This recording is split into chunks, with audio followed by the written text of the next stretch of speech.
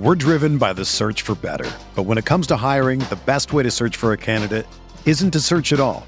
Don't search, match with Indeed.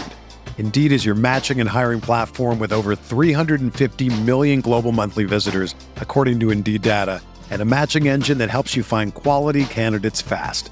Ditch the busy work. Use Indeed for scheduling, screening, and messaging so you can connect with candidates faster. Leveraging over 140 million qualifications and preferences every day, Indeed's matching engine is constantly learning from your preferences, so the more you use Indeed, the better it gets. Join more than 3.5 million businesses worldwide that use Indeed to hire great talent fast. And listeners of this show will get a $75 sponsored job credit to get your jobs more visibility at Indeed.com/Blue Wire. Just go to Indeed.com/Blue Wire right now and support our show by saying that you heard about Indeed on this podcast. That's Indeed.com/Blue Wire. Terms and conditions apply. Need to hire? You need Indeed. It's off to a nice start. Why does it have to be all or nothing all the time? Like, what am I doing? I'm doing it for the show. Field of 68 till I die. This is the Field of 68 After Dark show, the only place that you need to be for college hoops every single night. Welcome to the Sunday evening edition of the Field of 68 After Dark here on Sirius XM, channel 84. That is the ESPNU station. We are live on YouTube. We're streaming over there. If you are watching, hit that like button, hit that subscribe button, jump in the chat, ask us questions. We will be answering them during breaks. My name is Rob Dosser. I'm joined by my partners in crime tonight, the Rifleman, Clemson's own Terrence Oglesby, and Sports Illustrated insider and the single biggest mush on the Field of 68 Media Network, Kevin Sweeney. We're presented by our partners over at Bet Rivers Sportsbook. And guys, the Sweet 16 is just about set. But Auburn goes down. Wisconsin goes down. Arizona, right now, they're down by 1 to TCU with 3 minutes and 46 seconds left on the clock. We're going to talk about all that. We're going to take deep dives into each one of those upsets. But before we do, we have to talk about the biggest story of the NCAA tournament. Coach K's retirement tour lives on for another weekend. T.O., I know you are thrilled to talk about Coach K retiring and this Duke team surviving, but let me ask you this. After watching them blow a lead and then come back from 5 down in the final 5 minutes, are you feeling good about the Blue Devils right now? I mean, it was gut check time. But, guys, have they really shown us what we didn't already know? They've got dudes that can finish out games.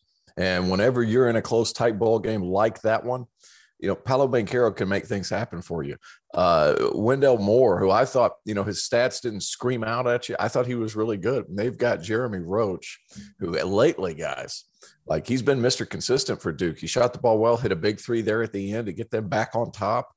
This Duke team, they're as good as advertised. And everybody, including myself, is a little sick of the Coach K retirement tour.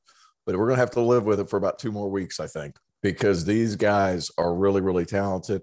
Getting out of conference, I think, refreshed Duke a little bit because now they can play to their strengths a little bit more. They're not getting nooked and crannied or pick that by opposing ball coaches. Now they're just out there playing, and I think that's a big part of it.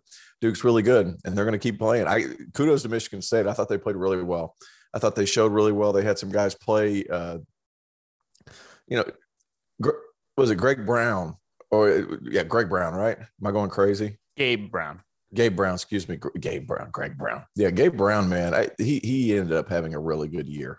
I thought he could be up there in that 12, 13-point range, and he showed well tonight. That Michigan State team gave them all they could, but Duke, they're so talented, and they're going to keep winning. I think Michigan State has big game players, right? I don't think this has been a great Michigan State team, but I felt all year that in big spots that AJ Hoggard and Tyson Walker have made plays. They've just like stepped up and gotten to the basket and hit tough shots.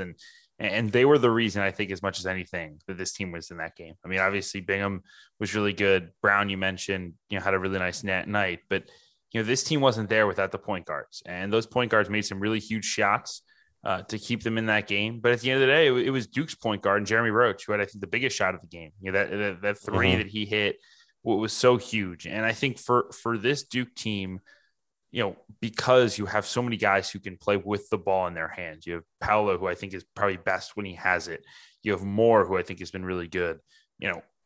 guys who can just be steady and make shots and make good decisions when they have it in their hands, like Roach, are so valuable. And I thought he played his role tremendously well today in a huge spot. I think you saw the emotion from Coach K kind of coming off the court, that he knew that they got a real punch. I mean, a real punch from a very good Michigan State team that has been in some big spots in their careers. And his young basketball team stepped up. The concern with this Duke team for me is, how are they going to handle the moment? How are they going to handle the pressure of, wow, this might be the end of Coach K's career. Wow, you might get knocked off by a 7 seed in the second round of the NCAA tournament. Wow, you might blow this thing. And they were doing it. It was happening, right? I think that there was, at one point, they were up by 8 in the second half, and Michigan State goes on this big run, and they end up taking a 70-65 lead. And it's right there. The end is happening. The end is near. We're watching this team give away another lead. We're watching this team melt down the stretch the same way that it did against North Carolina. And then they didn't. And then Paolo took over and went to the basket and just said, look, I'm the biggest and strongest dude on this court. I'm going to go make a shot right here. Did it 2 or 3 times in a row. Jeremy Roach then hit that 3. And it just felt like in that moment, T.O., tell me if I'm wrong here, but it felt like in that moment, they kind of exercised some demons a little bit there. I think the big thing was, this might be crazy to say, but I think they've been relieved of some pressure by the fact that they're no longer playing at Cameron.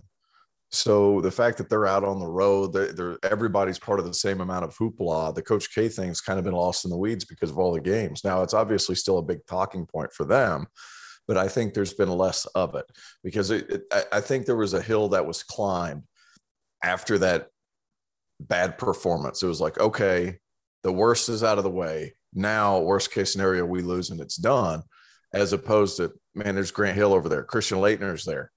Jay Billis is upstairs. Like there was so much pressure on that one game. I thought a lot of those guys were like, hey, it's not going to get any worse than that. But they stepped up big time. Paolo Banchero just took it. He took the game into his own hands. I thought he was really, really good. I can't get over Jeremy Roach, though.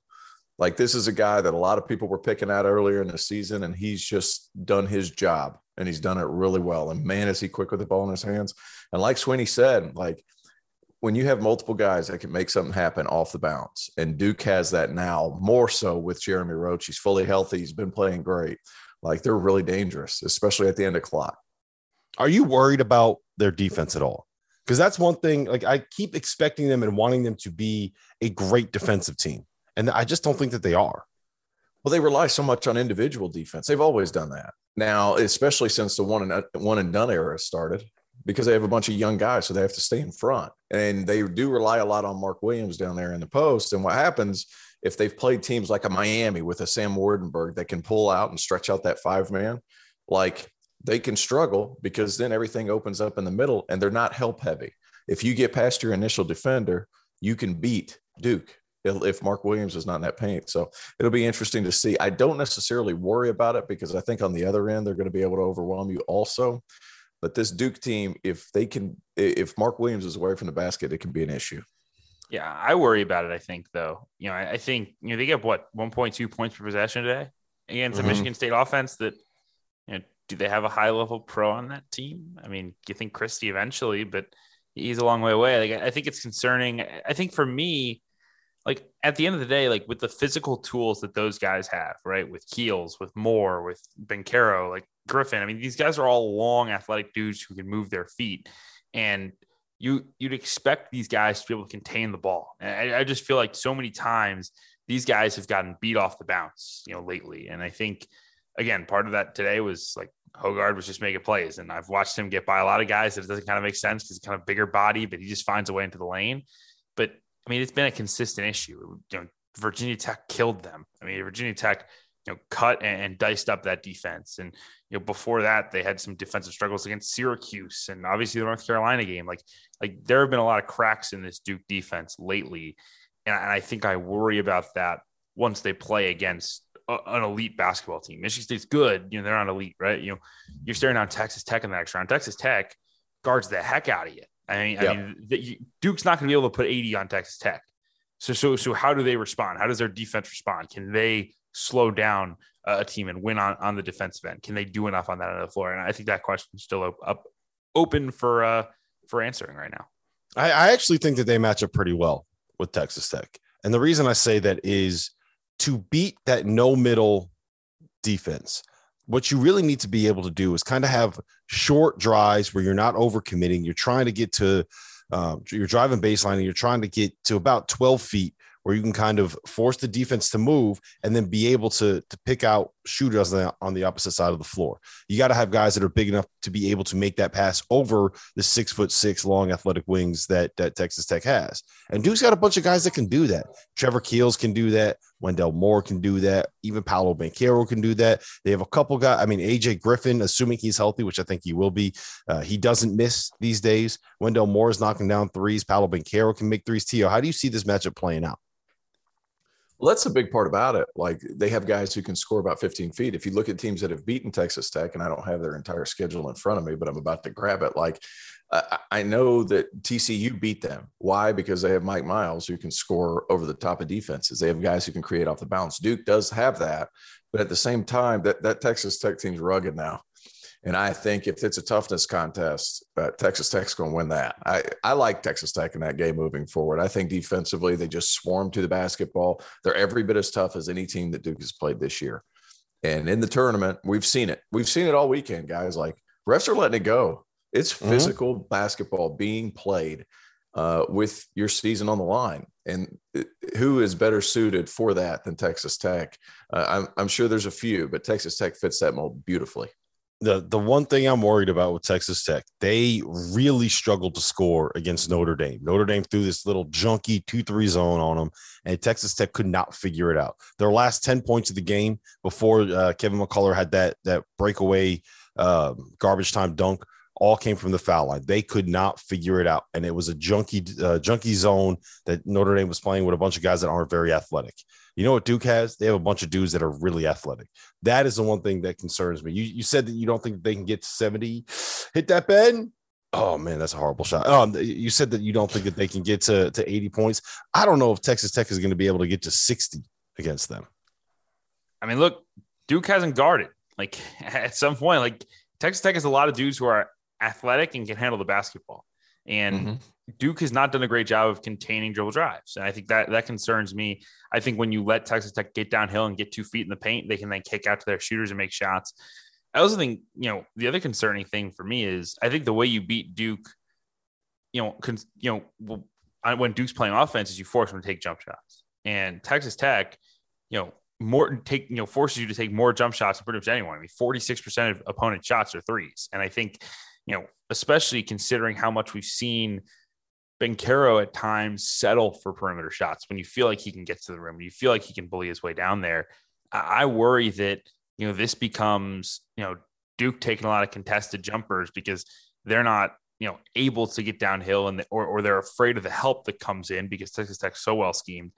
I still think Duke is the better team, but, look, I think it's going to be a home crowd for Texas Tech out west. I mean, is that crazy to say? Like, it is crazy. It is crazy to say because everybody on the Pac-12, what are they? USC football fans and Duke basketball fans. It's the same thing here. We have all kinds of Clemson football. Nuts. They are nuts, but I think it'll still go 50-50. And the Gonzaga fans will be rooting for Texas Tech. Yeah, the thing is you're going to have that's going to be the place to be because Arkansas fans are going to travel and Gonzaga fans are right up the road and Duke fans are everywhere, right? Like Duke fans are like Cowboys fans where it doesn't matter where you are, there's going to be Duke fans there. And then like Texas Tech fans, when we were in Boston, I've told this story on here before, when they were at the regional in Boston in 2018, Villanova, national champions, eventual national champions were there. Purdue was there, West Virginia, like a 6-hour drive away, fairly local. They were there. They were by far the loudest, the craziest, the most dominant fan base that was in that building. And I think it'll be similar in San Francisco, right? They're playing that at the Warriors building. So yeah, I think you're going to have a very heavy Texas Tech contingent in that spot. Let me ask you guys this. This is the only region where we have the top 4 seeds left in it. Are you still feeling confident about Gonzaga being able to work their way through? And TL, where do you think is the most dangerous matchup that Gonzaga is going to end up having? Well, I'm pulling up my bracket right now because that's the worst thing possible. They could have some trouble with Arkansas. I love this Arkansas team, how gritty they are. Jalen Williams has been really, really good. And they're going to attack Chet Holmgren's chest. I think if there was one thing taken away from this Memphis game, it was the fact that if you attack him straight up with a big athlete, you can get him in foul trouble, and then you can struggle. If you stay on the floor against Drew Timme and then make him don't let him get any separation, he's going to struggle. He's going to struggle at times. And Arkansas doesn't have Memphis-type athletes in the front court, but they have very good athletes in the front court. Arkansas could give them problems. After that, it's good that Duke, if there's a Duke matchup with Gonzaga, obviously we've seen that movie before. And then Texas Tech could also give them problems. We've seen that movie before. But it ended up being a really good bracket. It's the only one without all the upsets, quite frankly. But interesting enough, I think the team to watch out for, though, Texas Tech is playing better, and then Arkansas is playing a lot better just for the physicality piece of it. I think I lean Gonzaga still to get out of this thing, but it won't be easy. I mean, the other, if you guys remember Baylor versus Arkansas last year, Arkansas gave Baylor the best game of anyone in the NCAA tournament. And it's precisely because Eric Musselman is an excellent game planner. I mean, he is nuts, but man, does he game plan? He gets his guys ready to go. And though, with a full week to prepare or close to it, they are going to be ready. I mean, they are going to have every single thing scouted. They have 9 trillion GAs who will be ready to rock and roll. I mean, that staff is going to be ready to go. And I think they'll get their best shot. I just don't know that they can win enough personnel battles, but it's going to be a heck of a game. And then obviously, Duke has already beaten Gonzaga. We saw the physicality issues that Duke provided. So, huge shot. Ben Mathurin. What a shot by Ben Mathurin. It's a tie game. TCU, Arizona 75 all. There's 12 seconds left in that. We got to head to break. But listen, when we come back, we are going to talk about Auburn, Miami. We're going to talk about Iowa, Wisconsin. And we might end up having to just talk about Arizona and TCU, whatever happens in this game. I don't know where we're going next. We have a lot to talk about, though. So make sure that you're back.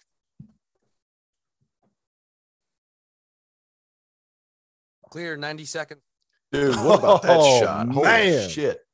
And he got fouled before. On that dunk. But I mean, you got to have guys who can create off the bounce, man. You got to have guys in the tournament that can create by themselves. We got anything in the chat? No, let me ask you guys this. We'll get to the chat later because I think that all the chat wants to hear us talk about this. If you're Jamie Dixon right now, where are you going? Who are you going to? I mean, is Mike Miles still alive? Yeah, he's banged. Did he roll an ankle or something like that? Someone in the chat would know. Did he? I think he rolled his ankle. He was limping off earlier, and he hasn't looked right. I think I want to get going downhill and try to get it on the rim and see if Lampkin can make a play. Oh, yeah. They trapped him. Oh, it's over and back. So, it's a turnover. Shoot it. Oh, he didn't get it off. That's not going to count. He didn't get it off. Dude, I'm so far behind you. Wow. That was a great defensive play by Koloko before that, moving his feet on the perimeter when they blitzed the ball screen. Yeah, that was terrific. And you know what? If they can review it, he stepped on the backcourt line. I don't know if they can review it.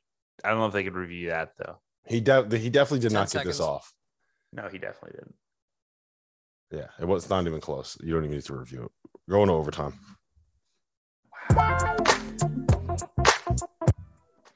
This is the Field of 68 After Dark. We are on Sirius XM Channel 84. That is the ESPNU station. We're streaming live on YouTube. If you want to see another 5 minutes of this TCU Arizona game, make sure you hit that like button, jump in the chat, ask us some questions. Rob Dosser, Terrence Oglesby, Kevin Sweeney. Guys, that was an insane finish. You are watching Arizona and TCU. We are heading to overtime there. We are going to save the conversation about this game until this game is actually over. So I want to start with what happened in the Midwest region, the bottom part of that bracket.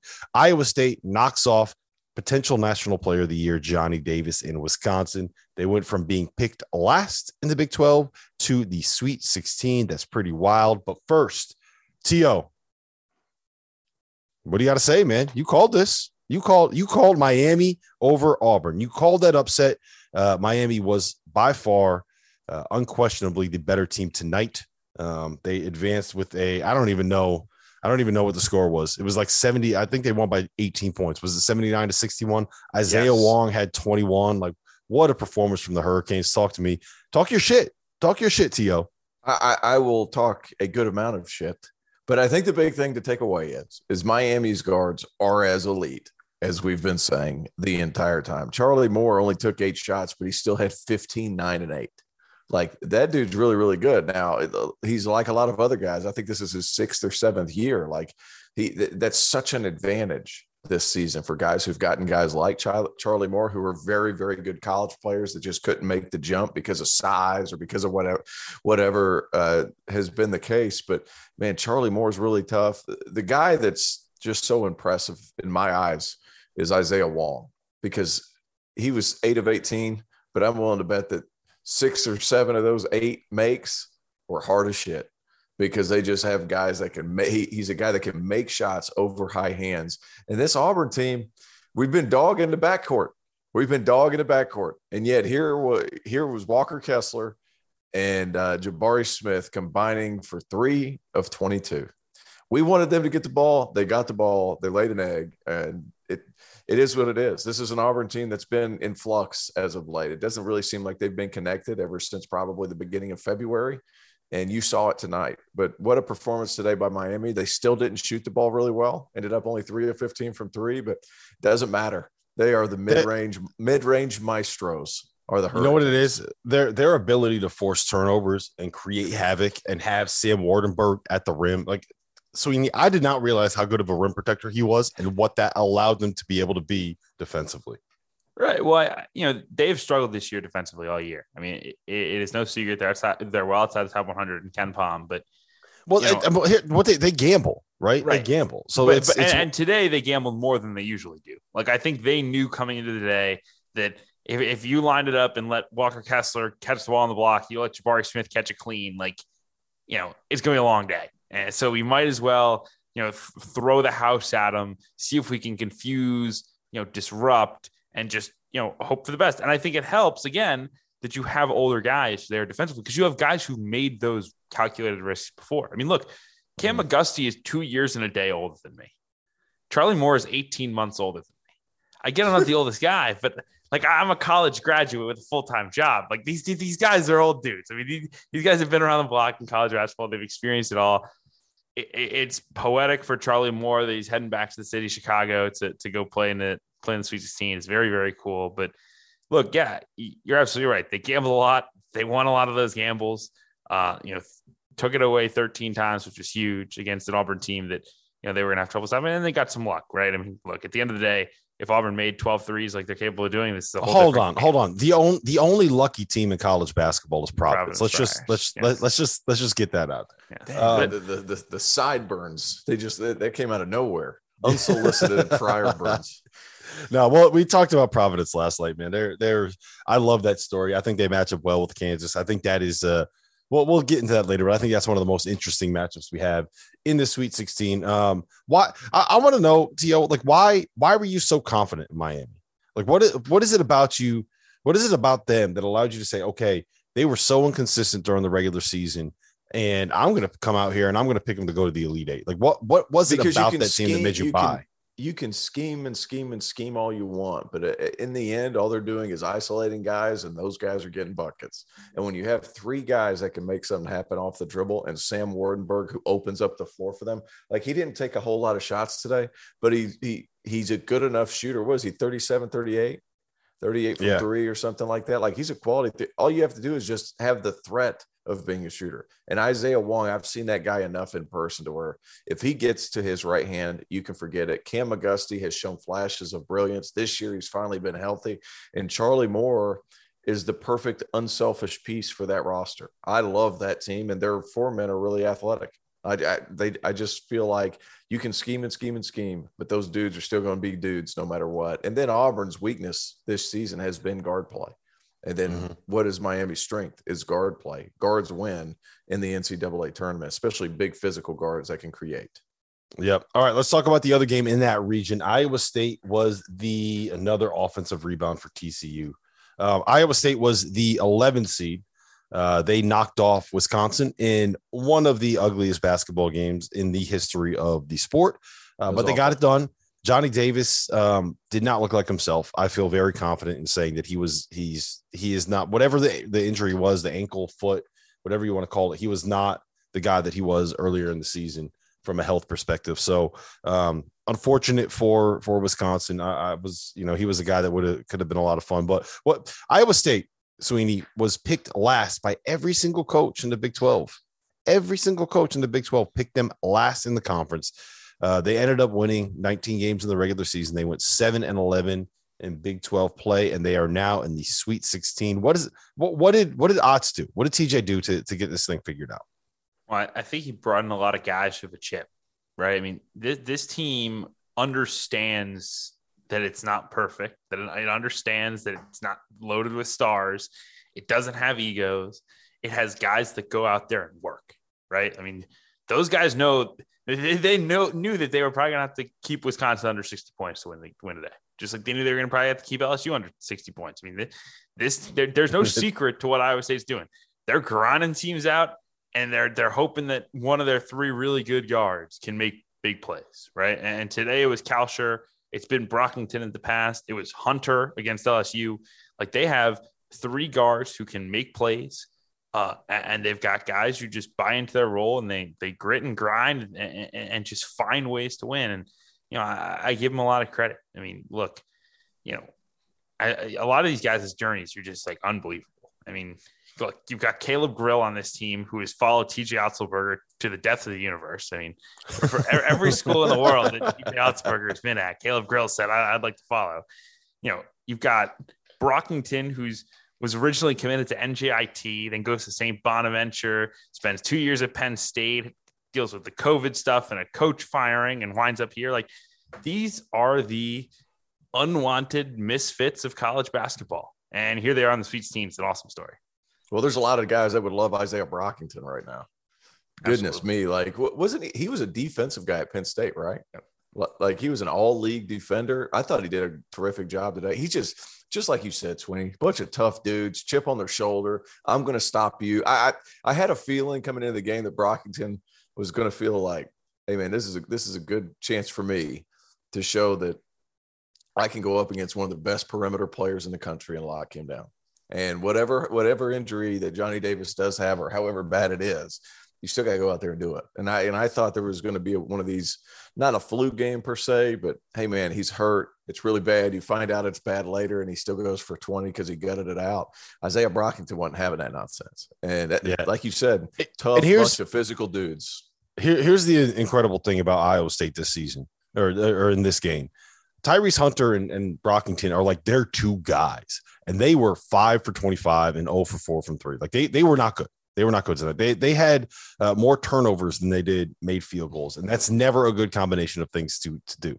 Gabe Kalsher all year long has been the guy, Sweeney, that we've been like, hey, you know what? If he ever finds a way to get it going, this Iowa State team might be kind of dangerous. He shot like 40% his freshman year from Minnesota. I remember watching Gabe because I did a big story on Trey Jones and Tyus Jones and that family at Peach Jam in 2017, maybe. And Gabe Kalsher was on the same AAU team as them. And I believe that Brad Davison came from the Howard Pulley, the same program.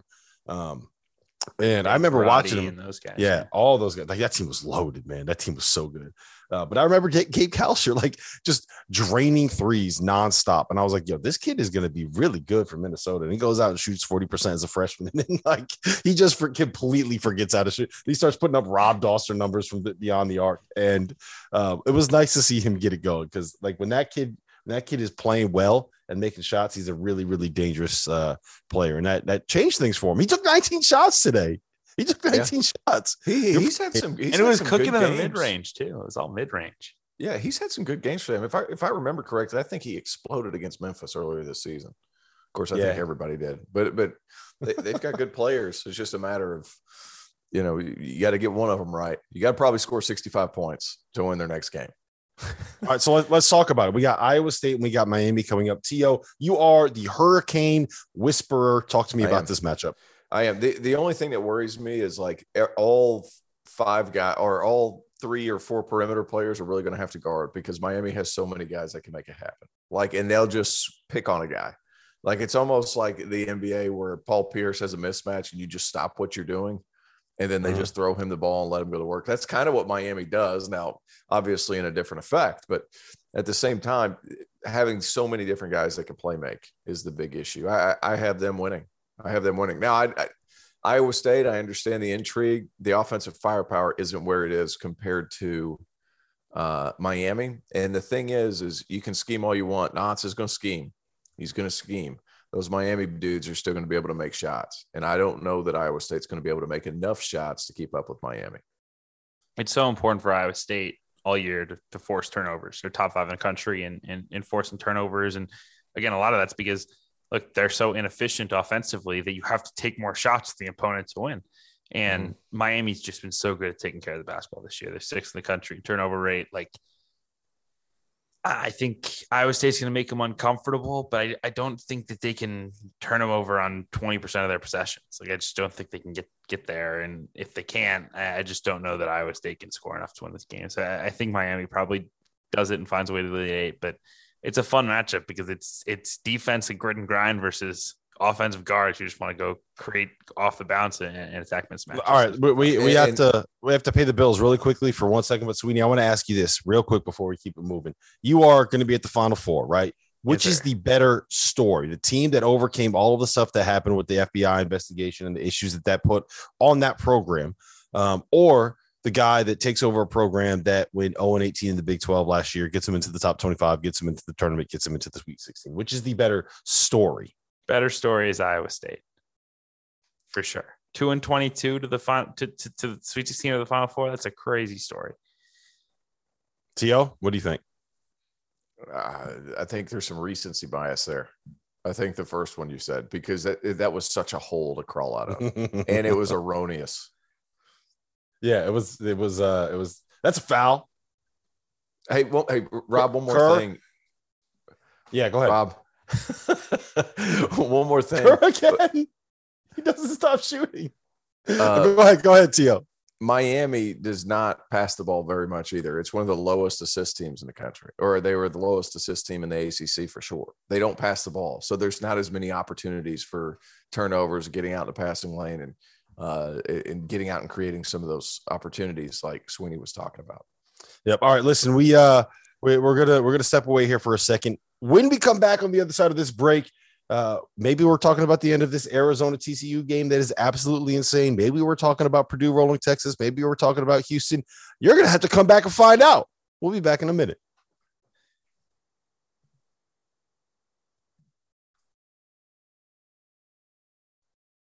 Clear 90 seconds. Theo, I hope you're well. Oh, we got Kono. I didn't even realize Kono wasn't here tonight. Did you watch that last possession? Kirk Reese missed 3 straight threes from the corner. I was watching it like, yes, that is the most T.O. thing of that. That is why T.O. loves Kirk Reese. He got one blocked. It might have been a foul. He got it back, put it up, missed the offensive rebound, got it back again, put it up again. The live text in our big group chat of Eli Becker says, "Okay, Kerr, that's enough, buddy." Carter says, "Crease, LMFAO, Borzello, time to rest the ankle, Kerr." Nah, Kerr's keeping shooting, baby. No, you got to get him up. You got to get, if you're open, you got to let it fly. No matter, hey, T.O., if you're a real shooter, right? No matter what happens, all you need is that first one, that next one to go in to be hot, right? Yeah, just one. But I mean, he had all the opportunities in the world. You got to hit 1 out of 3, especially if they're coming from offensive rebounds. That's the best time to shoot them too, because he's just sitting in your lap. It's target practice. 30. Yeah, this game has been an absolute war. What a fantastic basketball game this has been. Ben Mathurin has been unbelievable. He has like 30, right? 36 exactly. Scores? Yeah. And Kerr is shooting 1 for 10. Yeah, get him up. Get them up, Love baby. Kurt. Love Kurt. So sometimes when you play, when Arizona plays, though, sometimes the best thing you can do is just 10 throw it up seconds. there because they've got so many athletes. So I mean, Yeah. it's hard to fault him too much. All right, we're gonna go straight into Houston next. Houston and then Purdue, and then talk about Big 12 or SEC more disappointing. Big 10, sorry. The Field of 68 after dark. We are live. Sirius XM channel 84, the ESPNU station. We're live over on YouTube. If you are watching us there, jump in the chat, ask us some questions, hit that like button. We'll be answering them as soon as Arizona and TCU comes to an end. Rob Doster, Terrence Oglesby, Kevin Sweeney are here with me. Let's start with Houston, guys. We'll talk about Arizona and TCU as soon as the game is finally over. But I want to start with Houston here in this part of the conversation because they went out and they punked Illinois. They absolutely punked them. Houston, Sweeney, they're missing their top two scorers. It doesn't matter. It feels like no matter what happens, no matter how many people get injured, they have another 6'5" grinder, absolute junkyard dog ready to come in and do all of the same things that the 18-point per game score they just lost was doing before that. Look, I mean, Kelvin deserves all the credit in the world. I mean, I'll push back on your punked description, given that game was really, really close for like 35 minutes. But I mean, look, they deserve all the credit because that team just has guys who continue to step up. They have guys who are so bought into their roles. I mean, again, you hear that kind of talk all year, but you can't watch a team and see it more than you see it with Houston. Just like an unbelievable trust and an unbelievable buy-in in what they do. And it mattered today because, look, I mean, Illinois is a talented basketball team. They've got one of the best big men in the country, and they just schemed Kofi out of it in the first half and ran Frazier off the line, ran Plummer off the line, and played a really, really complete basketball game. And their three guards with Edwards, Shed, and Moore had tremendous games, and it was enough to carry the day for Houston to advance to the Sweet 16. It's amazing to me watching Houston how difficult they make everything. Oh. Like everything looks like it. You cut through the lane, you're getting chucked. You try to swing the ball, they got a hand out in the passing lane. And it was a terrible matchup for Illinois because Illinois thrives in their own chaos. And what I mean by that is really the only solid option they have on that team is Kofi Cockburn. After that, it was like they would sometimes make a great play and the ball would get loose and you hope that everybody gets in a scramble and then they end up with Alfonso Plummer shooting a three. Or Andre Curbelo getting in the lane and making some behind-the-back pass that very well may end up in the seventh row, or it very well may end up in a perfect spot in the corner for a dagger three. They rely on their own chaos. That's why Houston beat the crap out of them. And I would say it got close for a little while. It didn't feel close watching it. And I agree with you, Sway. It just felt like they were just a step ahead of everything. Illinois was just like they were just hanging on for dear life. I mean, they really were, and they're so good. I mean, again, I thought the freshmen for Illinois, Melendez and Goody, were tremendous. I mean, making Goody plays. was good. That dang technical on Melendez was a miscarriage of justice. It was awful, and it swung that game because that's a breakaway dunk to get at the floor to keep you believing, and you get a technical when literally if he had gotten off the rim any earlier, he would have fallen Paul George to his leg. I mean, it was preposterous, that call. Yeah. But again, at the end of the day, Houston was the tougher basketball team, the more physical basketball team. They punked DeMonte Williams, a fifth-year senior who is regarded as one of the best defensive players in the Big Ten. Punked him all day. And at the end of the day, they're the deserving team to advance. I will say this. Illinois got hosed 2 years in a row seeding wise. Last year, they're their number one seed. They draw a top 10 KenPom team in Loyola Chicago in the second round. This year, they're a number 4 seed. They draw the number 2 KenPom team in the country, Houston, in the second round. That's brutal. 2 years in a row, they got by far the best team based on quality metrics they could possibly play in their second round matchup. So before everyone starts doing the Brad Underwood's, can't win in Well, March, then whatever. let's just put that's not fair. Yeah, That's so just not let's fair. talk about that because we're gonna have to talk about this Arizona TCU game in 1 second. I do want us to respond to that. Part of the reason why Houston was a 5 seed is because they lost their top 2 scorers, and so everyone, when you look at it and you say, okay, they have these great computer numbers, but a lot of that is a result of what happened when they won some games when they were completely healthy. Blah blah blah blah blah. They didn't do anything all that impressive in a conference play. They got beat by Memphis twice in AAC play, I believe. No one else in the American was any good. So maybe these numbers are just a fluke because they were both sort of like, I get why Houston was seated where they were seated. No, I get it too. Same thing no, with Chicago. But at some point, like we have to recognize that, okay, Houston, that was unfair to do to Illinois, but also at the same time, like at some point, everybody's playing somebody's stuff. Yeah, you can't have if you're in the second round of the NCAA tournament, you are a very good basketball team. Whether you're a top 5 team on KenPom or a top 35 team on KenPom, right? Are there people complaining about they had to say, "Oh yeah, you look how lucky we were to get Providence to draw Providence in the first round of the tournament"? Providence is a sub 40 team on KenPom. So look how lucky we are to play St. Peter's in the second round. Yeah, like I get it. Trust me, I understand what you're saying, and I'm not. I don't want this to sound like I'm saying you're an idiot, because you're right. It was a rough draw for them. I think that the committee should, when they do this, like the biggest issue we always have every year is where people get seated. But at the end of the day, like, you got to lace them up and go win a basketball game, and they were not able to go out and win that basketball game. All the credit goes to Houston. All the credit goes to Kelvin Sampson. Culture, man. We talk about culture. That he hasn't. He's built it. He's developed it. Let's talk about Arizona, though. We got to get into that, because that was one of the wildest college basketball games I can ever remember seeing. T.O., if a team gets tested like this, like we've seen it a couple times with top seeds, Gonzaga last night, Arizona tonight, Duke today. What is that a good thing for them moving forward, to be able to get punched in the mouth and to survive and keep it moving? Because that game right there, it's better than the alternative. TCU could have, should have, maybe would have won that game if a couple things went a different way. Yeah, I mean, but the great teams figure ways out. Like, to kind of combat the point we're talking about Illinois, like, if you were as good as a lot of people thought you were, you would have figured it out.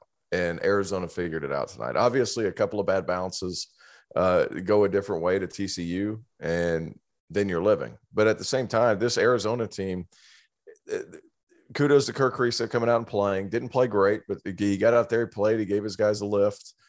It's better than the alternative. Like I said, like, would you rather play beautifully like Memphis and lose?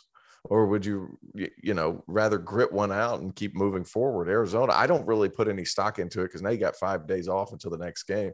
You're going to see completely different teams coming up next week. Like St. Peter's, if they would have played tomorrow as opposed to next, like, what is it, Thursday or Friday? I'm not sure the schedule. Yeah. Like, I think St. Peter's might be able to have a chance of winning another game. But since they're waiting 4 or 5 days and they're going to get scouted and all that stuff, it might be a little bit more difficult.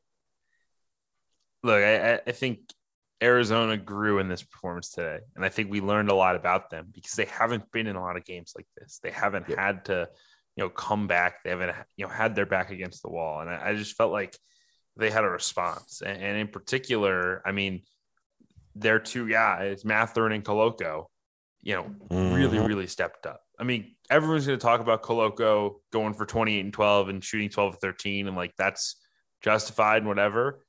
But holy cow, the play of the game for him was the defensive play he made in the final 10 seconds of regulation when they blitz the ball screen. He moves his feet on the perimeter. That's why he's so good. That's why Arizona is so good. That's why I draft him potentially in the first round. I mean, his ability defensively has changed this team. He blocks shots. He moves his feet on the perimeter. He is a monster, and he is the reason they are as good as they are. So, I just thought that for him and Mathurin to step up the way that they did in the brightest, lights and the biggest moment, what was critical for this team. Look, are they going to win a national championship if Kirk Kriisa shoots 1 for 10 from the field? Probably not.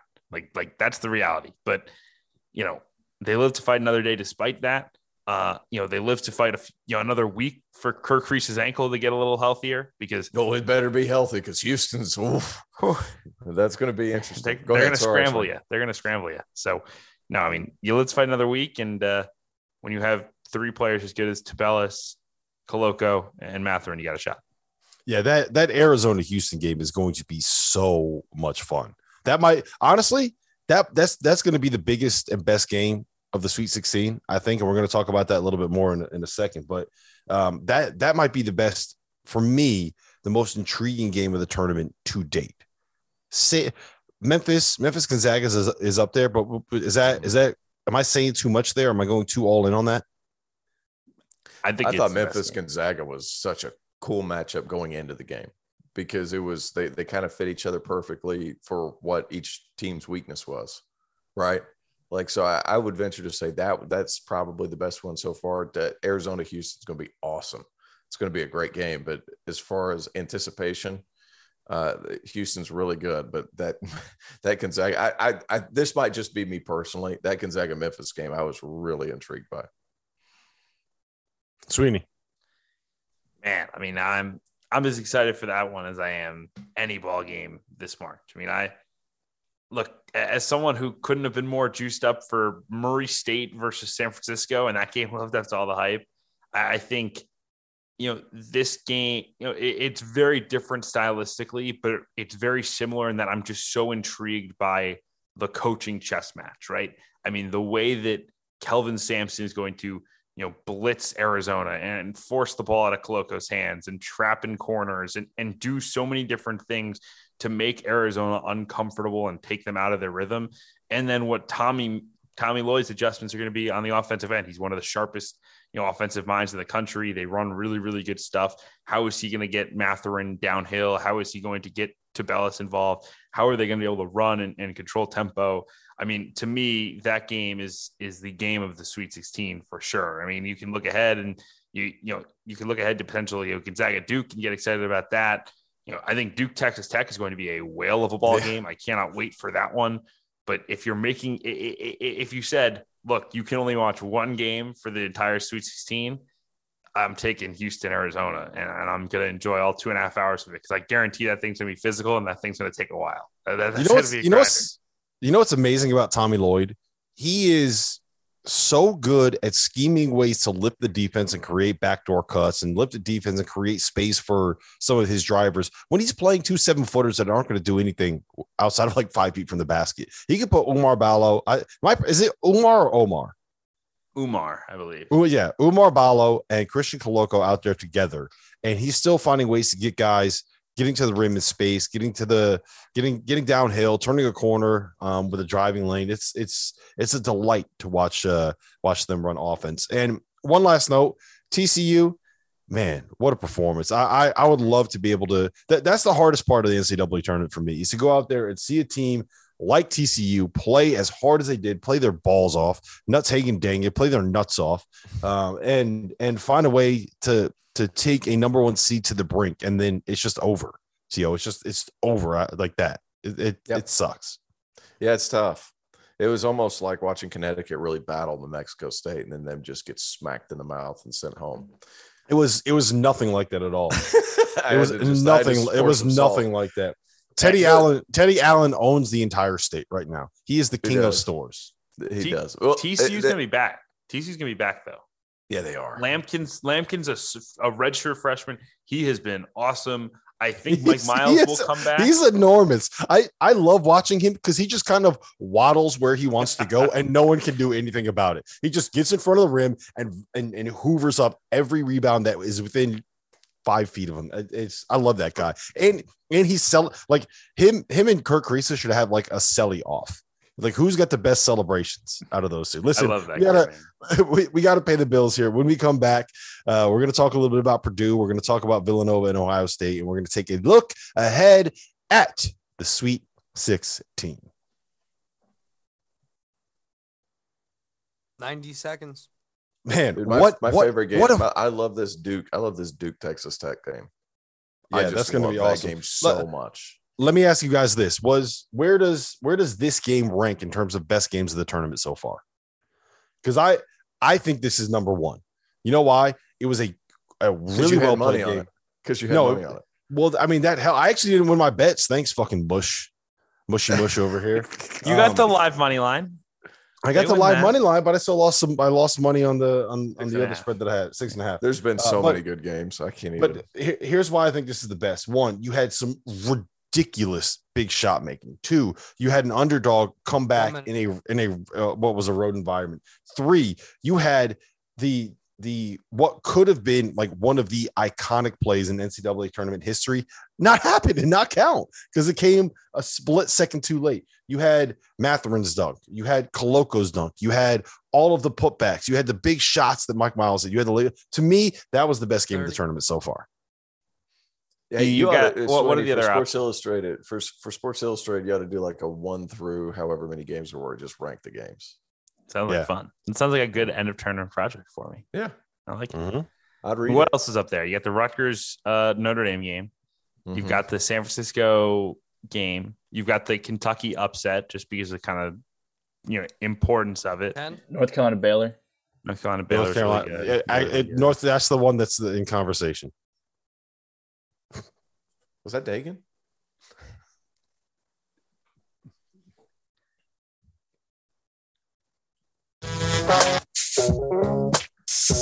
The Field of 68 After Dark. We're live at Sirius XM, Channel 84, the ESPNU station. We are streaming over on YouTube. If you're watching there, hit that like button. Jump in the chat. Ask us some questions. We are going to be going to the afters here in about 10 minutes. It's been a wild night, guys, an absolutely wild night. We just watched this thriller between Arizona and TCU. Arizona is going to advance, so the Sweet 16 is set. The only games we haven't really talked about: Purdue, they beat up on Texas. Villanova beat up on Ohio State. That's relevant because Ohio State lost. The only team from the Big Ten that won today was Purdue. They avoided the infamy of being the only conference in the history of the NCAA tournament to have 5 teams lose on the same day. Big Ten, 2 teams make it to the Sweet 16. We have 11 seed Michigan and 3 seed Purdue. The SEC, we thought they had 4 of the top 10 teams in the country. Kentucky's gone. Tennessee is gone. Arkansas has made it to the Sweet 16, and Auburn lost today. So, Sweeney, I'm putting you on the spot here. Which conference was the bigger fraud, the SEC or the Big Ten? I think the Big Ten because I think the losses at the top for I still believe that the SEC had elite teams this year. Like I really do. I think Kentucky was never the Kentucky of February 1st again. Auburn was never the Auburn of January 20th again. But those teams at their peaks were really unbelievably good basketball teams. And look, I think Tennessee had a real chance to beat Michigan. They were right there in that game. It was a real true 50-50 game. They just didn't quite make enough shots, and they go home. There were 4 really outstanding teams. I want to say one thing real quick on that. Go ahead. This whole Rick Barnes can't win in March narrative has been popping up again. Tennessee shot 2 for 17 on threes, and I would say that probably 12 of those 17 threes were what you would classify as good looks. Absolutely. I was courtside. I mean, they were great shots. They just didn't make them. There were 4 elite teams in the SEC this year. They didn't perform. The Big Ten, I think it was pretty clear to me before that there weren't elite teams in this league. And Illinois proved it by looking a little bit overmatched by Houston. Iowa proved it by losing to Richmond. I mean, like it was a bad tournament for the Big Ten. It was again. I mean, I'm a Big Ten guy. I think the league is fun to watch. I think the talent level has gotten better and better. But at some point, you got to win these games. And the Big Ten has had 50-50 games in this tournament, and they have lost a lot of them. And they had 50-50 games in last year's tournament. They lost a lot of them. T.O., the Big Ten is the only conference in the country, regardless of the level, the only league in basketball in the United States of America where it's normal to play 2 big guys and centers that can't play out on the perimeter. Do they need to modernize? That's what I was going to get to. Hold on. What? Go ahead. I don't think that's like actively true. No, Sweeney. Can we Sweeney, don't come at Doster with facts. Don't come. No. I mean, we're gonna go through here and just like go through all the Big Ten teams that just don't play 2 true bigs, or like at least play like a 4 you can shoot. No, go ahead, T.O. Here's my thing, Sweeney, and I think in order to win in the Big Ten, it's not necessarily conducive to win in the NCAA tournament because you have to play a certain type of style. to win in the Big Ten, which in the NCAA tournament, you have to space it out a little bit more. You got to be faster and you got to be physical. Now, the physical part they've got covered, but the aircraft carriers that a lot of these teams have, the really good teams have, they don't match up well with opposing teams, right? Like the Kofi Coburns, like it's tough. And the SEC has been more disappointing for me because they fit that billing so well and they just weren't able to get it done. I think there's kind of a built-in excuse with the Big Ten, in my opinion, because it's a lot less of an athletic league. It's not a very athletic league when you look at it compared to the other Power Six. The SEC. Let me sum this up for you, T.O. The Big Ten is fraudulent. The SEC disappointing. The SEC should have done better than they did. Right? They should. Is that fair to say? I don't know that fraudulent's the right word. I think that we know what the Big Ten is, so I'm not sure they're defrauding anybody. But my thing is the SEC fit the billing of where I thought they could have won a lot of games. Again, I'm sorry to correct you. The Big Ten is what you and I thought they were. It's not what Kevin Sweeney, noted Big Ten homer, thought that they were. Is that fair? Is that fair to say? I've never carried water that the league is going to get a Final Four team this year. I never thought that. I never thought there was until I saw the bracket and I said, "Holy shit! Iowa's got the easiest draw." And then you know what? But not athletic. So like when they weren't hitting shots, they couldn't move. I mean, forward. Iowa has like that's where Keegan Murray and Chris Murray and Joe Toussaint and Tony Perkins. Like they're not unathletic. Yeah, but they're not usually playing them all together. No, they don't play. They don't play any defense. You know what's funny about that though, Sweeney? Purdue. They got to be the favorite, like the overwhelming favorite to make it to the Final Four out of the East region at this point, right? I don't know if I'd say overwhelming because I think UCLA is quite good. Yeah. But UCLA just got bored with the regular season. It was like, can we please get to the tournament to be great? I mean, Purdue, though, getting St. Peter. I mean, look, all respect to St. Peter's, all respect to Shaw. They've done an unbelievable job. That said, they're going to get waxed. Like, they're going to get waxed by Purdue. How do they hang? How do they hang? They play 6'7" skinny bigs. How do they hang? I don't care what you scheme up. Jimmy's and Joe's. Who's Kentucky's 5-man? 6'9" Oscar Tshiebwe. And what was he this year? What was he? What was he? What was he? Player of the year? I mean, he was a national player of the year. I feel some Jersey homer. What was Tshiebwe's line in the St. Peter's game? He had 30 and 16. 30 and 16. Okay, so when the national player of the year goes for 30 and 16, and you could still beat a team in Kentucky that I think all of us would agree was probably better than Purdue this year, then why can't you beat Purdue too? Because stylistically, the game is completely different. The way that this game is going to be played, I mean, look, I would like nothing more than to watch St. Peter's win that game. I just like, I don't know how they match up. I don't know how they stay in front of Ivy. You know, Purdue's going to be much more happy to play this game in the half court than Kentucky was. Kentucky could never get Wheeler getting downhill. Purdue has shooters who are going to make it difficult because, you know, St. Peter's, their biggest defensive principle is pack the paint. And what happens when Purdue shooters get going? Like whatever the number is, I'll bet Purdue. Like, okay. We'll see. And then if it looks like you're getting a win, then I'm going to make sure to jump in there and say, hey, lock it up. Purdue's got this thing locked up. Mush your ass a little bit. Listen, we got about 45 seconds here. Hey, hold on. Before 45 seconds, people want an apology from you to me about saying that Miami was not going to win. It happened in the chat, and I just want it. Did I say that? That's what that person in the chat said. I can't remember, but he said it, so I need it. I didn't think it was crazy. RC was the one that went, oh, come on, man. Dude, RC just has this look of like, you're just stupid. Yeah. Well, listen, this has been the Field of 68 After Dark. This was fun. We got to watch along. We got to sweat out an Arizona win here. It's been a wild second weekend of the first weekend of the NCAA tournament.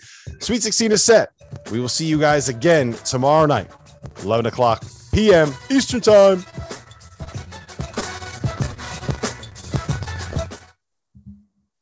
Awesome. You guys are all clear? All right. Great show, guys. Chat.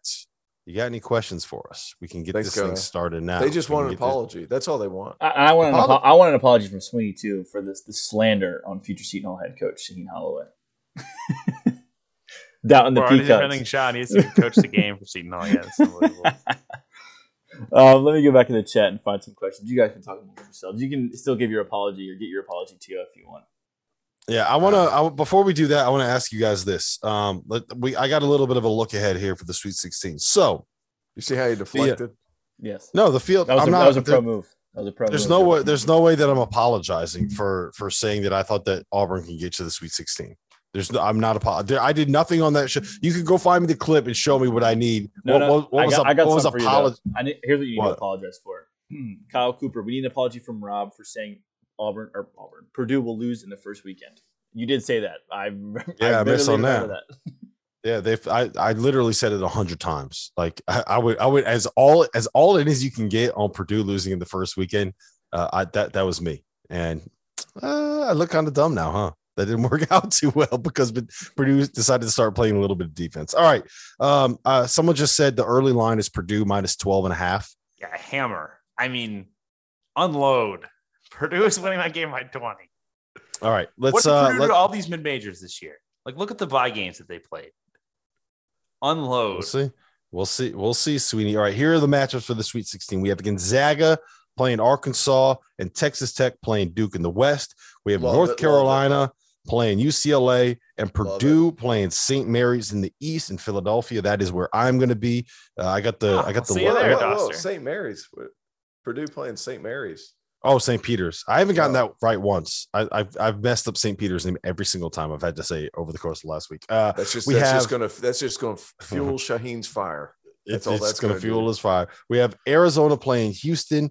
We have Michigan playing Villanova. We have Kansas facing off with Providence, and we have Iowa State playing Miami. All right, so let me ask you guys this: what is the one matchup that you are the most excited for? I'm going to you first on this one, Tio.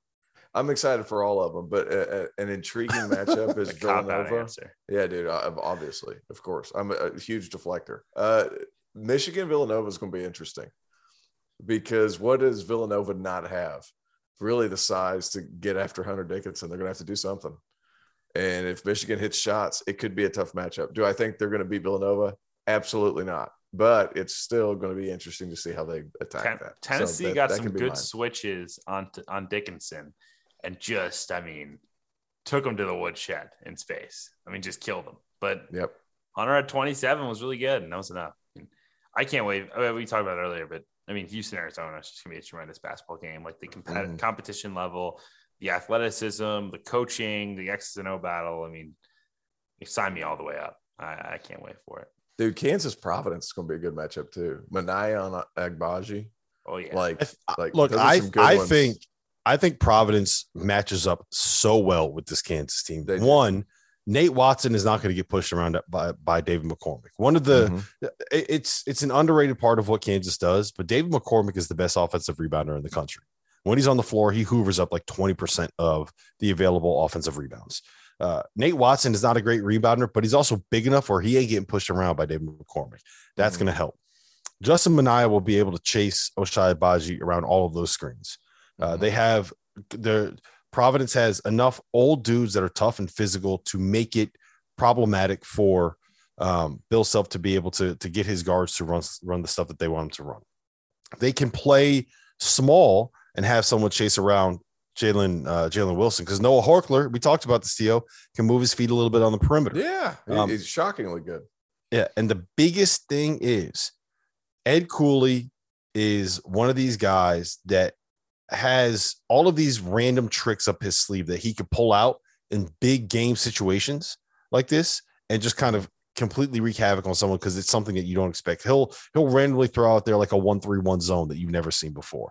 When it was UConn, they switched everything in the game that they played against UConn because Adama Sanogo was out there. So they had times where it was Nate Watson guarding RJ Cole. They just didn't let UConn run any of their stuff, and UConn, I think they scored 32 points in the first 36 minutes of that game.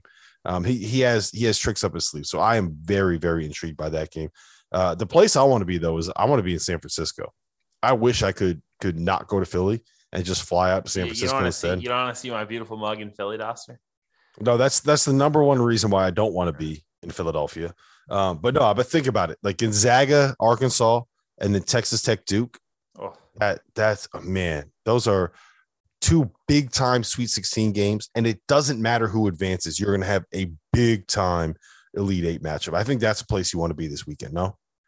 Yeah, no, I think you're right. I mean, you've got the storyline with Duke. You've got the coaching across, all 4 coaches are tremendous. The fan bases are going to be a lot of fun. And man, oh man, it's going to be. I think it's important. I think it's important to realize that my mother thinks that Purdue is going to the Final Four easily. She might be right. She's texting me right now. She's like, Purdue in the Final Four. Just go ahead and write that in Sharpie. Well, Duster thinks St. Peter's is going to beat them, so I don't know how to score that. So it's not what I said. St. Peter's is going to beat them. Okay. I'll say it. Dagan, there he is. nuts hanging Dagan. Because let's be honest, I don't hold any weight in this world. So if I get it wrong, nobody really cares. No, the chat loves you. I'm going to send the Twitter trolls after Dagan. You would have had the entire state of Arizona after you, Sweeney, if they would have lost today. Oh man, Doster would have killed me. I think the checks would stop coming in. It would have been bad. Yeah. Well, we got any other questions? Anything like that? No, I want to keep going on some of the Sweet 16 stuff before we get. Dawson's just taking over tonight. He's just the chat questions. The dictatorship around here. Yeah, he's just doing it. Yeah, it is. Yeah, it is. So I want to know who is like the most important player right now. I know I'm putting you on the spot and you haven't really had a chance to think about it, but Sweeney, who is the guy that you think is going to be, it doesn't matter which region, one guy that you think is going to be the biggest X factor here kind of moving forward in terms of who can get to a Final Four, if that team can end up winning a national title. You got anything good?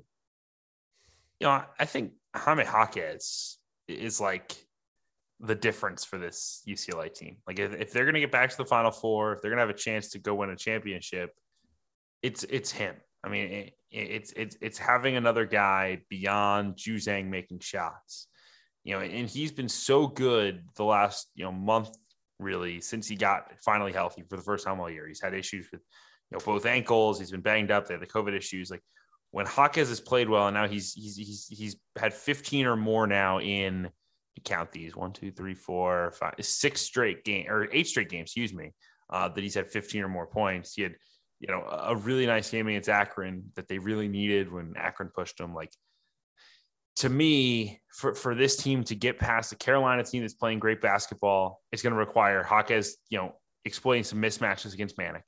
And then to get past Purdue, it's going to require Jaquez gang rebounding and getting dirty and then exploiting, on the perimeter. I mean, he is going to have a huge weekend ahead in Philadelphia for this team to get back to the Final Four. And if once they get there, I mean, they have the experience to go win this whole thing. T.O.? I'm going to say with that game, that UCLA Carolina game, RJ Davis has really grown over the past, month. Like, he has been really good. I was hard on Carolina earlier this year. I am high on Carolina right now. I think they're going to beat UCLA because the way that RJ Davis is playing, he's controlling the tempo. That matchup between him and Tiger Campbell, we talk about Colin Gillespie being the best point guard in the country. Those two, and when RJ Davis has started to play better over the last month, that guy's been a top 6-7 point guard in the country over the past month, not since the beginning. I said this last night. T.O., if RJ Davis comes back to school next year to North Carolina, there's a very real chance that he is one of the faces of college basketball. Absolutely. I don't think it's right. With the amount of importance that a North Carolina point guard has, and as good as he's been, he's just gotten comfortable. And it's wild because, like, when Caleb Love's out of the game, you could see he just flourishes. Like, Caleb Love got in foul trouble yesterday. He was just exploding off the ball screens, and he was getting downhill. If he's knocking down shots, forget it. You can't guard him because he's so fast with the ball in his hands. Like, if he's able to get downhill against some of UCLA stuff, that's going to be a fun matchup because Mick Cronin could coach it. Hubert Davis has gotten his guys to play tough, but he's running a lot of the same stuff that Roy did. But it's like it's going to be a great matchup. RJ Davis, in my opinion, is going to be massive for them moving forward. So for me, the obvious answer to me is Kerr Kriisa, right? Like, how healthy is he? How effective he's going to be? But it feels like a little bit of a cop out saying that. To me, the biggest thing in the West region is going to end up I think whoever wins that Providence Kansas game is going to make it to a Final Four, and I think that has significantly more to do with the coach than it does with any of the players out there. You guys kind of covered the UCLA UNC game, so I'm going to go. So you think Providence is going to the Final Four if they win this next game? That's big. I don't think Iowa State or Miami's beating them. Miami could. Miami right, could. But I've been a Providence rider all year. Miami could beat them. The thing about Miami is their guards are just so fucking good, right? Yeah. They're when it comes to nut cutting time, they have 3 guys that you can give the ball to and go make a play. And I don't. When UConn won their title in 2014, right? They had 2 guys that you just gave the ball to, and you were going to get something good out of it. And they found a way to get a national title out of it, right? Mm-hmm. That's kind of what this Miami team is. When you need to go win a basketball game, they have 3 dudes that can go win you a basketball game. They're all old, they're all tough as hell, and they all have something to prove based off of what's happening with Miami. So, but I'm going to say, who did you compare him to just now? Because I was half listening. Sorry, 2014 UConn. Yeah, perfect. Shabazz, yeah, like Shabazz that and team guarded though. That team guarded. Miami just hasn't guarded. Like there's no the history is just so not on a team who outside the top 100 gun bomb defensive side. Like the history is so bad, so negative to get to the Final Four. Like again, the matchups have helped, but like I still just like I don't see them winning 2 more. Sweeney, I 100% agree. I also will say that this team to me is built a little bit differently than most of the other teams that are outside the top 100 because they are so good at forcing turnovers, right? Like I know I'm talking out of like the chat is saying this. I'm talking out of both sides of my mouth because I'm saying Purdue's not good enough to make a Final Four because they don't guard, and Miami is worse defensively by the metrics. And I'm saying that they can sit here and make a run. But I think that since they have something that they can do defensively that can make them very, very good, where they just force a whole bunch of turnovers. Am I making sense? It's making sense in my head, right. but I haven't. Their defense is worse than Purdue's, but their defense has like a thing that they could do in a game that individually would make them better for the day than Purdue's defense. Yeah, and so because of that, that's perfect. Yeah. Okay, good. You verbalize that a lot better than I am right now because my mind is not. Well, I'm not functioning at the highest of capacities at this point. But none of us are. I'm trying to say the most important player, and I'm going to go with Kevin McCullough. He's the X factor guy on Texas Tech, right? You already had a guy. You get 2 guys. Yeah. Who was my other guy? He took over the show. T.O. He's just doing whatever. Who was the other guy? No, I said Kirk Kriisa, but that's a cop-out because it's just saying whether or not he's healthy. So I wanted to go with somebody that was actually healthy instead of just saying, if this guy's ankle is good. You know what I mean? Does that make sense? It makes sense. I mean, whatever. It's cheating, but sure. Kevin, it's your company. It's your company. I can do whatever I want. I've reached the point in the show where I know that I'm rambling and I know that I'm just spewing bullshit. So now we got to move on to say something else. All right. Let me ask you guys this, and we'll go to chat questions, Dagan. I want to know who your player of the first weekend was. Who was your MVP for the first weekend? I'll go first on this one. So while you guys give you guys a chance to think, because I already thought about it a little bit, I'm going to go with Isaiah Wong. 22 points in the first round, 21 points in the second round. Was the kind of go-to guy, absolute stud, played great. Sweeney, who was your MVP? Oof, that's hard. I think I'll take RJ Davis. I know he didn't shoot the ball well in the first game, but he had 12 assists and 1 turnover against Marquette and ran that team. And he proved that he can do it for them as a floor general. And then he turned around against Baylor and proved that he could do it as a scorer, and 30 points in a huge upset win. So give me RJ Davis. T.O. sitting here like, fuck these guys. They just took my 2 MVPs. Nope. We got you didn't. My main man, Dougie Fresh, Doug Eddard, went berserko. And whenever they needed a big shot, my man Dougie Doug got busy. Nuts hanging Dagan.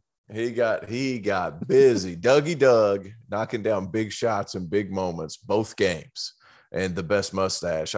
He's got a better mustache. He may than be my Timmy hero because it doesn't fully reach his nose yet, so it's like he's got half an inch in between nose and where the mustache ends. So I was saying fan. this. I was saying this to my to my mom actually earlier. I said, it's rough for Doug Edert that like in 20 years he's gonna tell all these like March Madness stories. People are gonna be like, "Oh, do you have pictures? Do you have videos?" And he's gonna like pull them out.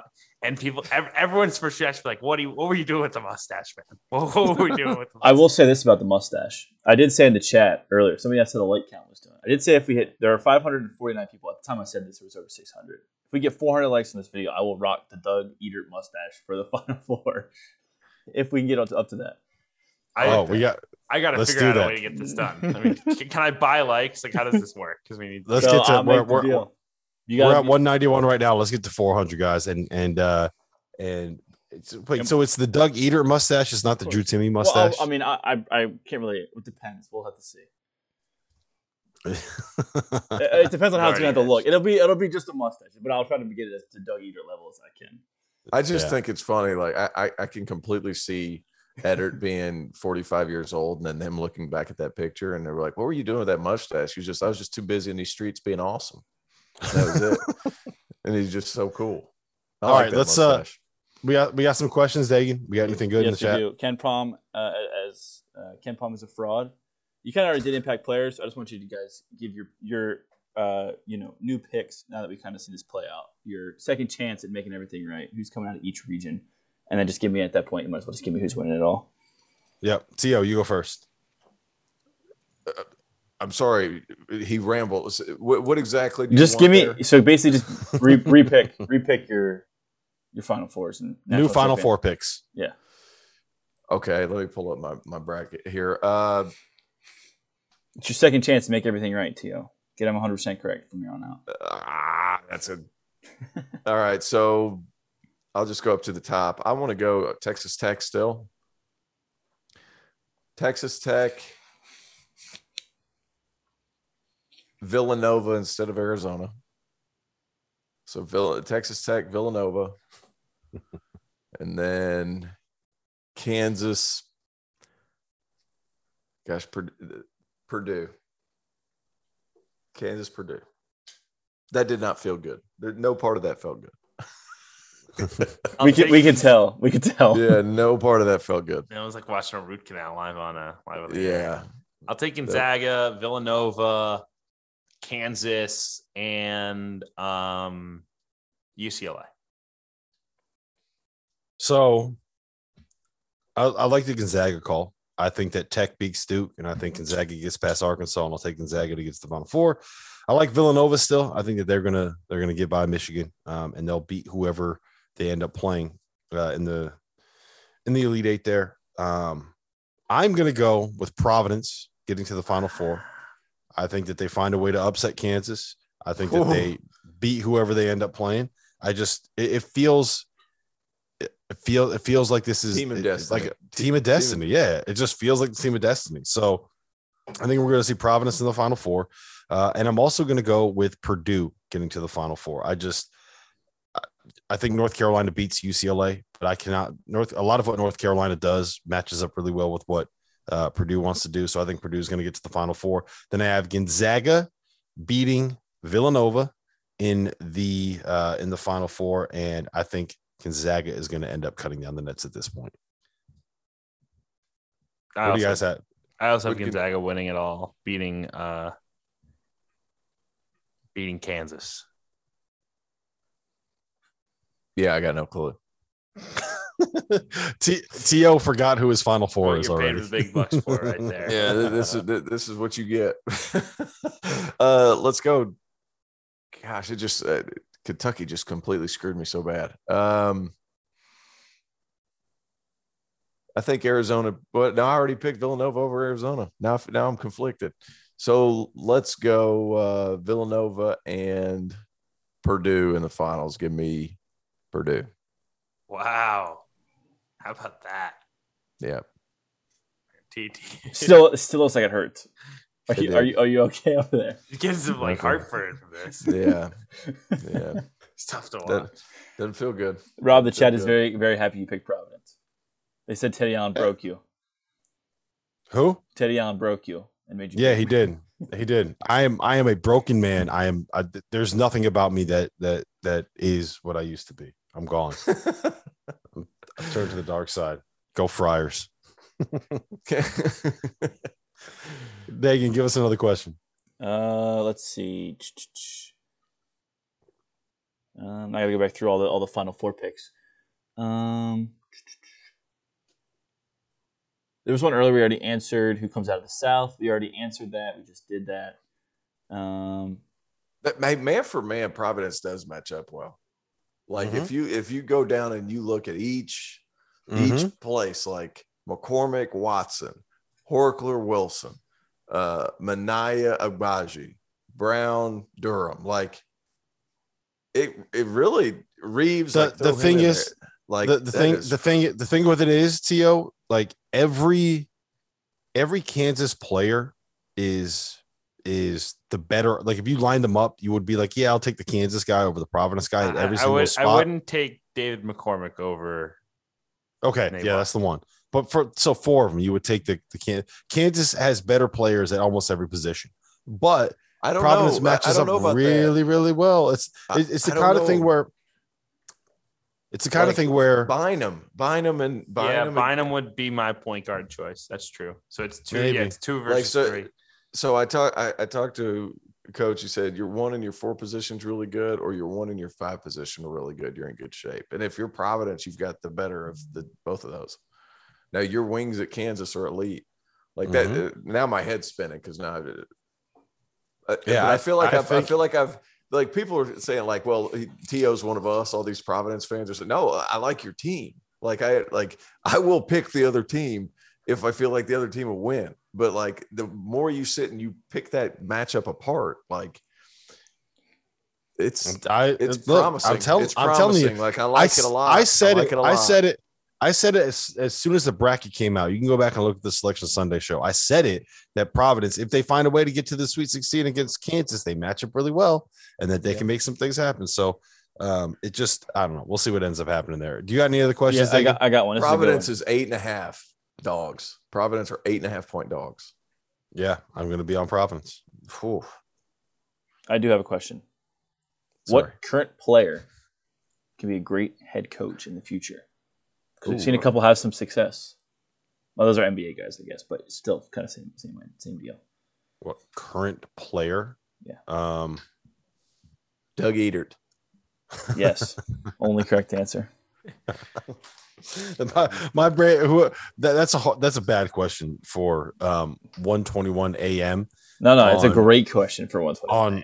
1:21 a.m. That's when you get the best Sunday answers. The first weekend. I have no idea. Someone just said Eli Brooks. Yeah, just pick a player. Eli Brooks. Yeah, Juwan made a point to say how good a coach he thinks Eli Brooks will be, and like he wants him on staff. Yeah, so that's a good answer.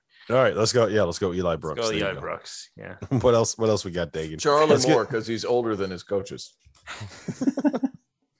And he's been under every style imaginable. Yeah. So like he's played 5 different systems? He's played for Kwanzaa, Bill Self, Larinaga, and Dave Lato. How about that? I mean, what a combo. Nice. Dave Lato catching strays at 120. That is unreal. Sunday night. That is unreal. All right, last question before we do 3 cheers. Which team will benefit off of their couple days of prep? Which team still obviously will benefit the most? Purdue will. And I think they're going to beat the dog out of St. Peter's. Thank you. Because of that. Yeah. Yeah, I mean, they're going to kill them. You turn off the show for the foreseeable future. I'm back tomorrow, baby. Who's gonna benefit the most from having a couple days prep? Without question, to me, it's Eric Musselman. Yeah. You're gonna give the Muss Bus 5 days they play on Thursday night, right? Yeah, Thursday night.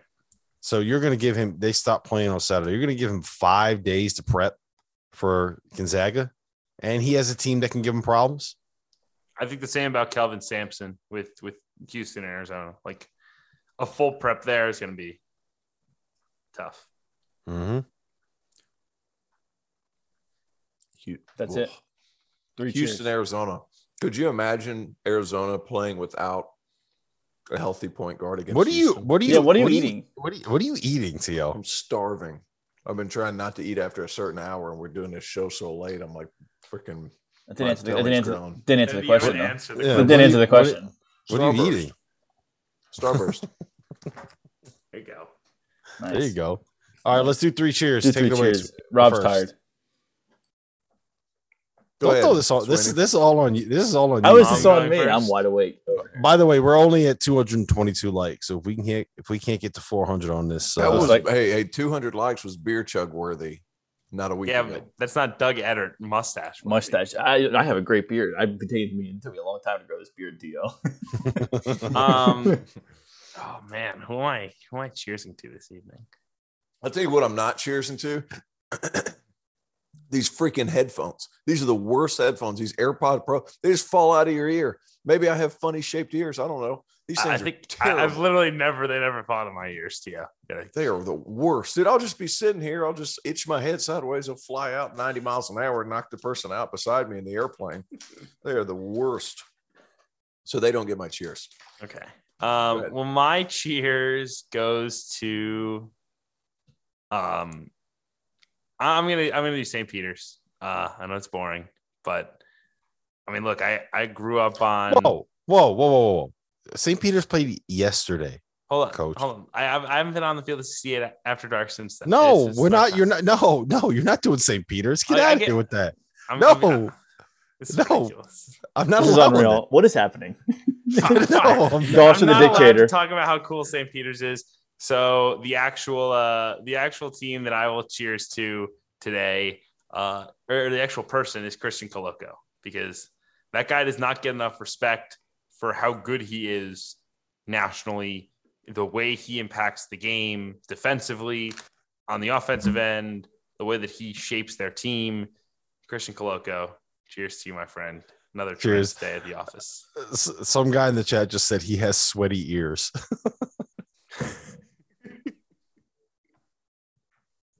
That's when you know we're struggling on After Dark, man. I need a nap. Oglesby's earlobes perspire, so he can't keep these things in his ears.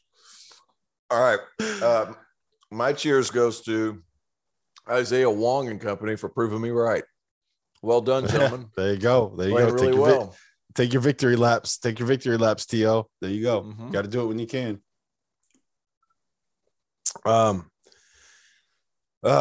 My cheers is going to go to TJ Otzelberger, Yeah. Iowa State, written off. I know Powell had a tweet today. Was like, everybody, no one thought we could do it. Like, everyone doubted us. Like, you're Duke, man. Everyone loves you. Chill out. Enough with that. Everybody doubted Iowa State. Nobody. Go out, go find me anybody in the preseason that thought that Iowa State would be in the Sweet 16. No, nobody did. They were coming off a 2-22 year, changed head coaches, changed staffs, brought in a bunch of guys, and they're now in the Sweet 16. So cheers to TJ, cheers to Christian Coloco and Ben Mathurin. We got to give him his flowers too. He was unbelievable tonight. Cheers to St. Peter's. We'll give you that because of Nuts Hanging Dagan. And I've already forgotten who T.O. said. Oh, yeah, Isaiah Wong. Cheers to Isaiah Wong. Hey, by the way, can we hold on? Can we address this? Nobody thought we could do it bullshit, because like Paolo Banchero saying nobody thought we could do this. I'll play at Duke. Nobody thought we were in the Sweet 16. Shut up. Next, and then who was the kid who won the Heisman Trophy this year? They get the Bryce quarterback Young. from it. Bryce Young. He's like, nobody thought I could do this. There were so many haters. The dude was ranked number 2 in the nation coming out of high school. Nobody was hating, bro. Nobody. Tom Brady pulls the same crap. It's really getting out of hand. Well, can I say something to that? Mm-hmm. So since starting this Field of 68 thing, like here we go. No. Rob loves the haters. No. In all Yeah, seriousness, Rob is like, in all seriousness, every time like I see a negative tweet or something like that, like I see it and it fucking locks in my brain and I remember it. Right. That's why I'm so good at going and finding those tweets. And every time I have a chance to dunk on someone or slander someone because of it, I'm able to do it because I see it and it just gets in there and you remember it. I've gotten to the point where I've built up these like fake rivalries with all of the other college basketball podcasts, right? Like in my mind, I'm like, I got to be fucking better than Titus and say, I got to be fucking better than Parrish and Norlander. We got to get better numbers than them. And in my mind, I've built up this idea that's like, okay, we got to go beat them. Those are our rivals. When in reality, like GP and Norlander are two of my best friends in this. Yeah, two of my best friends in this business. But like in my head, I'm like, well, we got to beat him. We got to beat him. We got to beat him at all costs. So I kind of understand where these players are that are like when they say stuff like that, like, yeah, I'm proving all the haters wrong. At the same time, you play for fucking Duke, man. No one hates you. Bryce Young, you were the number 2 recruit in the country. No, not a single person in this world has ever doubted anything you're ever going to end up doing. So I don't know where that was going. Arkansas did the same thing. Muss was like, yeah, man, like, well, nobody thought we could be here. No one thought we were going to win. It was like, bro, you're a 4 seed. You played a 12 and a 13. Give me a break. Yeah. Right. This has been the Field of 68 After Dark. Wrap it up. Nut saying Dagan. Wrap it up. Wrap it up. Thanks, guys. Let's get out of here. Without the ones like you who work tirelessly to keep things running, everything would suddenly stop. Hospitals, factories, schools, and power plants, they all depend on you. No matter the weather, emergency, or time of day, you're the ones who get it done. At Grainger, we're here for you with professional-grade industrial supplies. Count on real-time product availability and fast delivery. Call, click Grainger.com, or just stop by. Grainger, for the ones who get it done.